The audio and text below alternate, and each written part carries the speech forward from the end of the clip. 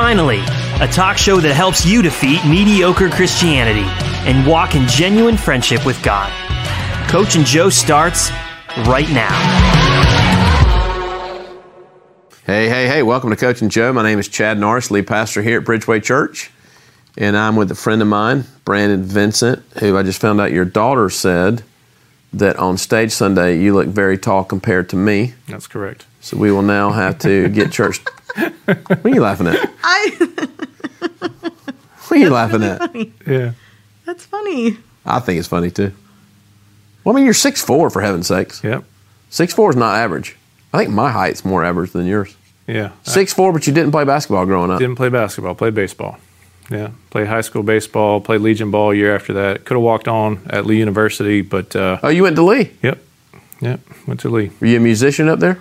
No. Big music school. No, I signed up to do generic, but I didn't finish the degree. But How'd you get to Lee? You must have grown up charismatic. I did. I grew up in Church of God. My grandfather was actually at the headquarters there, at Church of God headquarters in Cleveland, Tennessee, and they live there. They still live there to this day. And my mom went to Lee University, so I just figured it'd be a good go of it. But I only did a year. In college. Ended up enlisting in the military. Did you? Yep. Where'd you go? Went to the Air Force, and did the basic, did training tech school, and then I came back as a reservist at Charleston Air Force Base. I didn't know that. Yep. So we're doing a week on recovery, addiction, vulnerability, steps out of addiction. You know, as a 48-year-old man who's been pastoring for over 20 years now, most people lean towards addiction to something. Mm-hmm. I've noticed that. Mm-hmm. Workaholism, substance. It's amazing that what humans can find to get their comfort out of. Yeah. You know what I think a working definition of idolatry is? It's me gaining my identity or strength in anything other than the Father. Mm-hmm. Mm-hmm. For you, it was alcohol. Yeah. For others, it could be addiction to ministry. Yeah. It can be an addiction to marketplace work. Mm-hmm. But there is hope in whatever people are addicted to. Mm-hmm. Your addiction of alcoholism was a brown bag issue in the 60s and 70s. Mm-hmm. Not so much anymore. Now I find that sexual addiction is more of a brown bag issue. What do I mean by brown bag? If you came down at the altar in the 60s or 70s and confessed your alcoholism, it wasn't as celebrated as it is now. Like when alcoholics come to the altar and just say, hey, I need help, it's like people are just so excited to see that person get help. But there's some other addictions, sexual addictions, it's like, it's a little more brown bag issue. Yeah. For you came clean and said, I can't do this anymore about 4 years ago. So October 6th, you said it'll be 4 years of sobriety? No, that's correct. 4 years next week. All right, that's exciting. Yep. Let's do this. Let's go back to the bad days. Okay. Not to glorify your addiction, not to glorify where you were, just to tell the story. How bad was it? What did it look like? Mm-hmm. Mm-hmm. Your wife came to a breaking point. Yeah. Take your time, tell your story. Yeah. I probably been drinking ever since high school. Off and on here and there, just recreational drug use. When I enlisted in the military, all that had to go. All that had to be gone out the window. But the one thing that was acceptable there was alcohol. And so I started drinking pretty regularly there. And that's where I believe those habits were formed.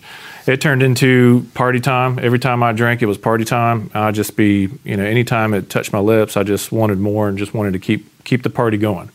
And I was a very social drinker, very, wanted to just be around people every time I did that. And, 2 turned into 4, 4 turned into 8, and so on and so forth. And it just kept compiling, getting bigger and bigger. Till finally one day, it became more important than anything else. It became that idol. Did you know that was happening? No, it's very elusive. How, I don't mean this in a condemning way at all, but how'd you get so blind to it? How come you couldn't see it? I don't know. I mean, that's a hard question. It really is. Because it's tangible. It is. You're getting drunk. You see it. But you still couldn't see that. It's almost as if it takes a mind of its own. It really is. One of the things my sponsor kept referring to was Romans 7. where you have this battle going on between your flesh and your spirit. Like you want to stop, but you can't. And like I said, it's got its own intentions, it's a strange thing. It's hard to put that in a box. But that was what was going on. It was happening, and I think the whole time I'm sitting there thinking, I can manage this. Because I wanted to keep that in my life. I did. I wanted to keep that as part of who I was. What happened? How did it reach a boiling point? It came to a point where Elizabeth said, if you don't get help, I'm taking the kids and I'm leaving. Why'd she say that? What kind of boiling point did it get to? So I was, that day, I had got so belligerent. Actually, the night before, I got so belligerent to where we were arguing and fighting. I didn't even want to eat. I didn't want to go in the house and eat. I was just outside. And we had got to a point, and I think she just threw her hands up. She just said, I ain't putting up with him anymore. And I was just content to sit outside and do my thing. And I got inside and woke up the next morning, and she said those words to me, and I had an epiphany, I guess you could say. I guess the grace of God just really hit me that night in a way that I was not used to. Tell the story about gasoline. So a hurricane had just come through. I can't remember which one. And there was a bunch of wood and debris and everything outside. So I'm chopping wood, I'm burning it, big bonfire. And I wanted to sit with my cooler and my fire, and I wanted to keep burning. But I ran out of wood, and the fire's going out, and I still wanted to keep going, which is kind of the nature of what you do. You want to keep the party happening, I guess. I don't know. Well, anyway, fire's going out, and I said, well, I'm going to get a gallon of gasoline. I'm going to pour this on the fire and keep this going. And you know how pretty stupid that is, right? So in my stupidity, I'm dumping this gasoline on this fire, and it doesn't go up in smoke or flames or anything like that. It actually goes out, and the fire smolders. And I sat down, and I looked at that, and I thought, that's not supposed to happen.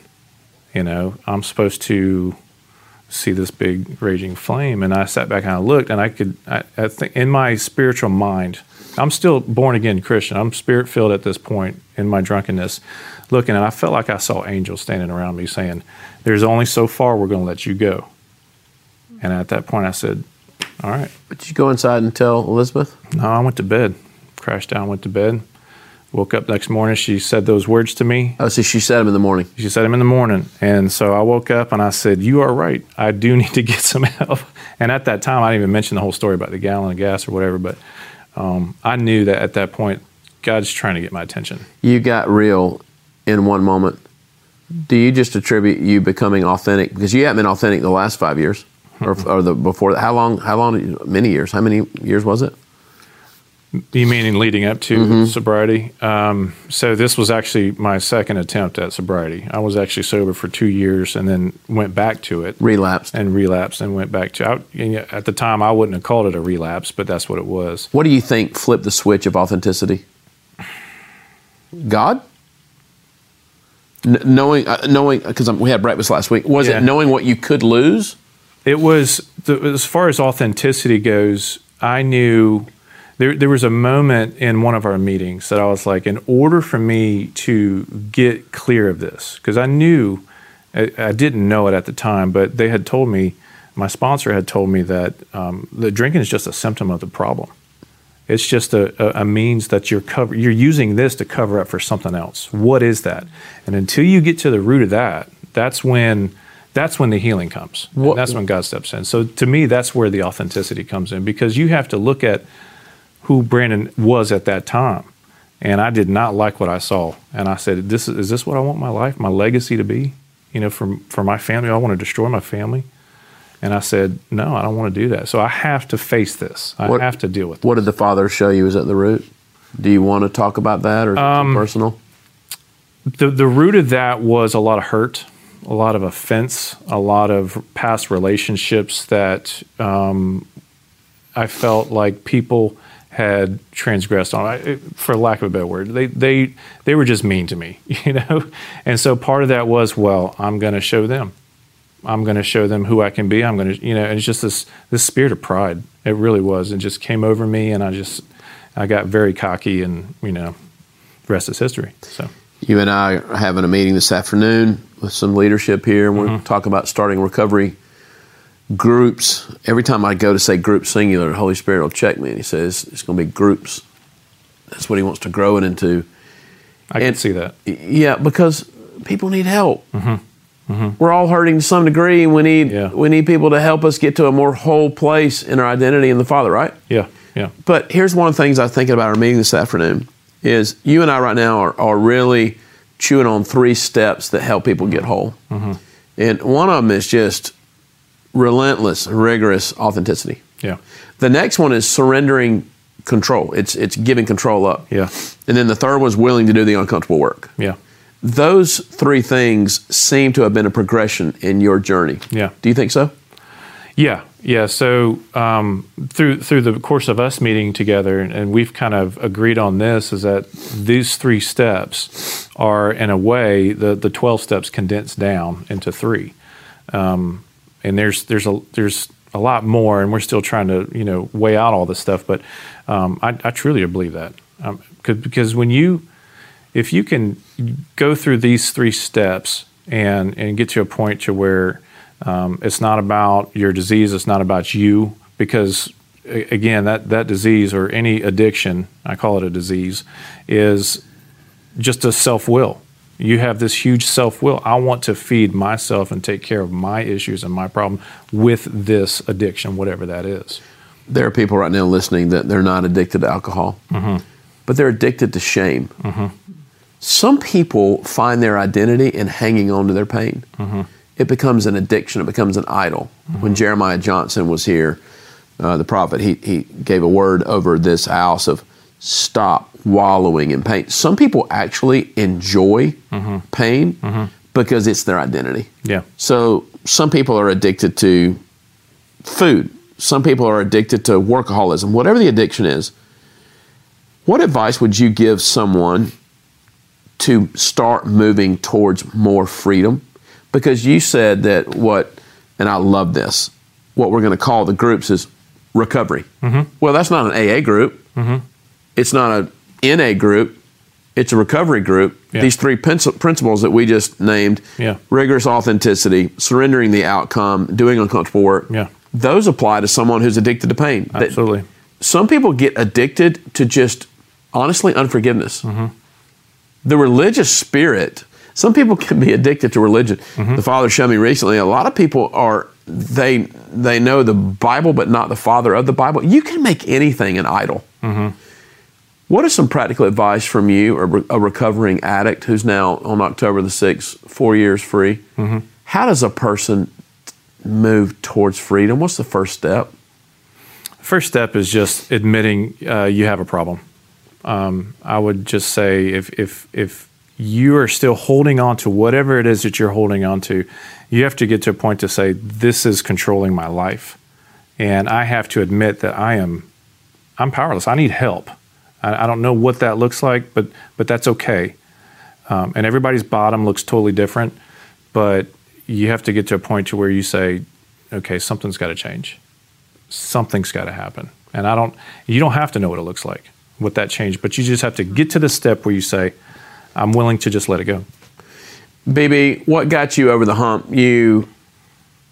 Why did you go to your recovery group? How long was it? 16 weeks? So it was supposed to be 12 weeks, and then it turned into almost 4.5 months because of all the quarantine. But 12 weeks was the definite number. What got you over the hump? Why'd you go? I didn't want to be the way I was. I didn't want to let all the things that were controlling me control me. Because once I saw it, once I became aware by God's grace that I was letting my past control me and I was holding on to things, I just didn't want. I saw the fruit that was not good, and I didn't want it. 1 Timothy 1:15, Paul boasted. He boasted in who he was not instead of who he was. Yeah. It's actually a great question, if I can interject. Yeah. Somebody asked the question, as a born-again Christian, we are no longer called sinners, but we still sin. Why does AA have you speak an identity of a former person you were by saying, hello, I'm an alcoholic? Well, They're great. I would encourage the person asking that question to go to 1 Timothy 1:15. Yeah. because Paul says that he was the chief of sinners. And so am I a saint or am I a sinner?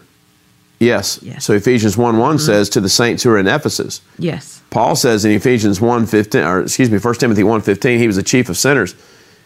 You say, well, I'm righteous, I'm clean in the Father's eyes. Yes, but me confessing who I'm not, because Paul boasted in his weakness. That's how a grace hit Paul. And a lot of false theology, specifically hyper-graced, if all you focus on is one side of the paradox of who you are in your righteousness, well, that's absolutely true. You're as clean as Jesus, Colossians 1:21 and 22. However, sanctification, the growth of sanctification, you've been sober 4 years because you admit, God, I can't do this, I need you. Yeah.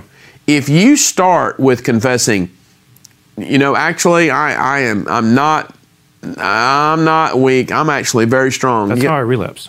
That's how you relapse. That's how I relapse. That's how Christians relapse all the time. Yeah, because I went from, I think we can do this. I think I can handle this. I can manage it on my own. What happened in your relapse? It was just a simple thing. Hey, I'd like a glass of wine at dinner, or a beer when we go out tonight. And it was just one of those things. Like I think I can manage this now.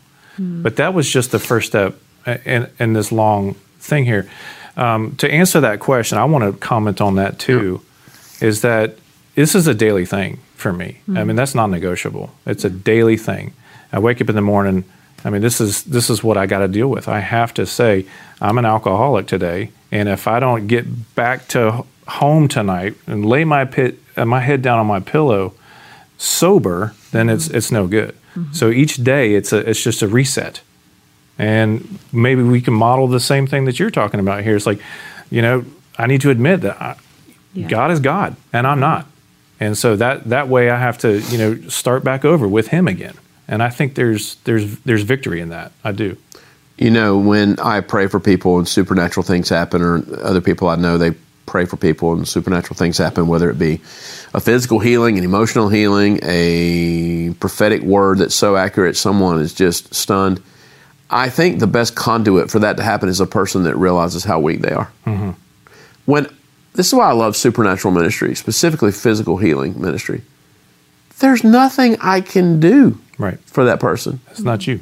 It's not me. It's not you. But a lot of Christians that are opposed to supernatural ministry, it's really out of pride. It's not unbelief on the supernatural. Because you'd have to rip most of the New Testament up to take the supernatural works of Jesus Christ out of the Bible. Matter of fact, for my Calvinistic friends, I love to say all the time, John 14:12, any man believes in me will do the same things I have done. Even greater things will he do because I'm going to be with the Father.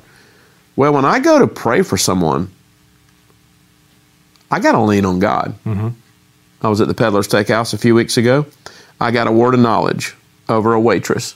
It actually stunned me.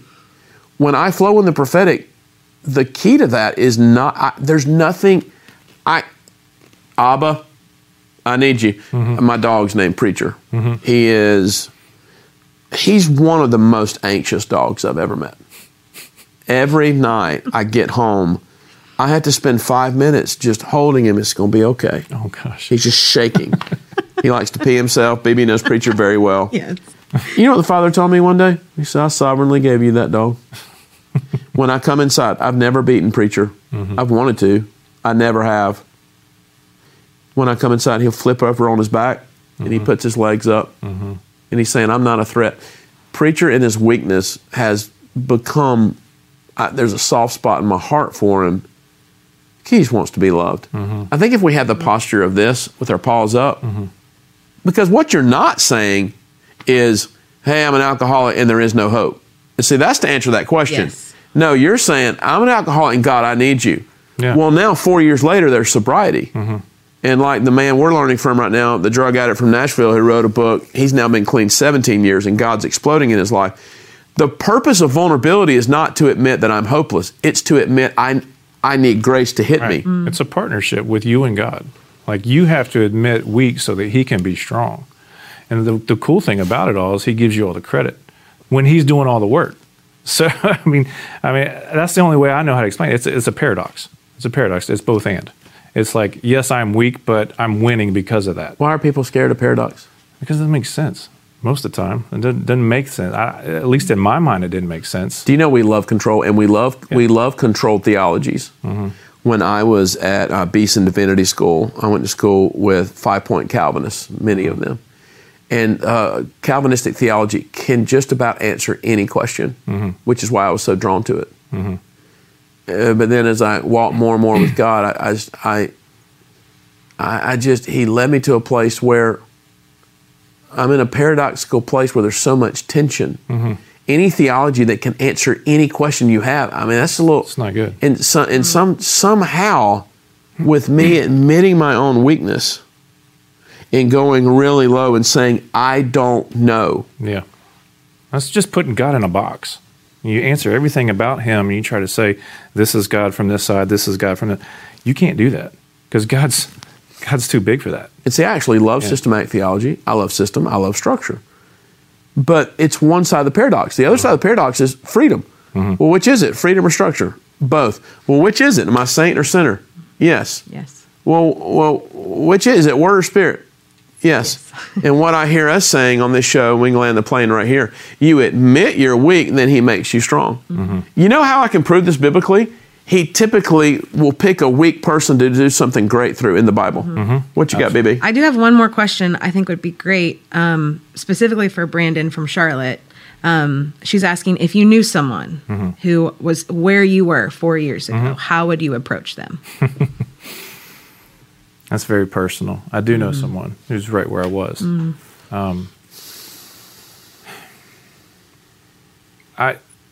It's hard to get someone who's like in that spot unless they're able to see it. You mentioned I became aware of my issue. A lot of people aren't aware yet.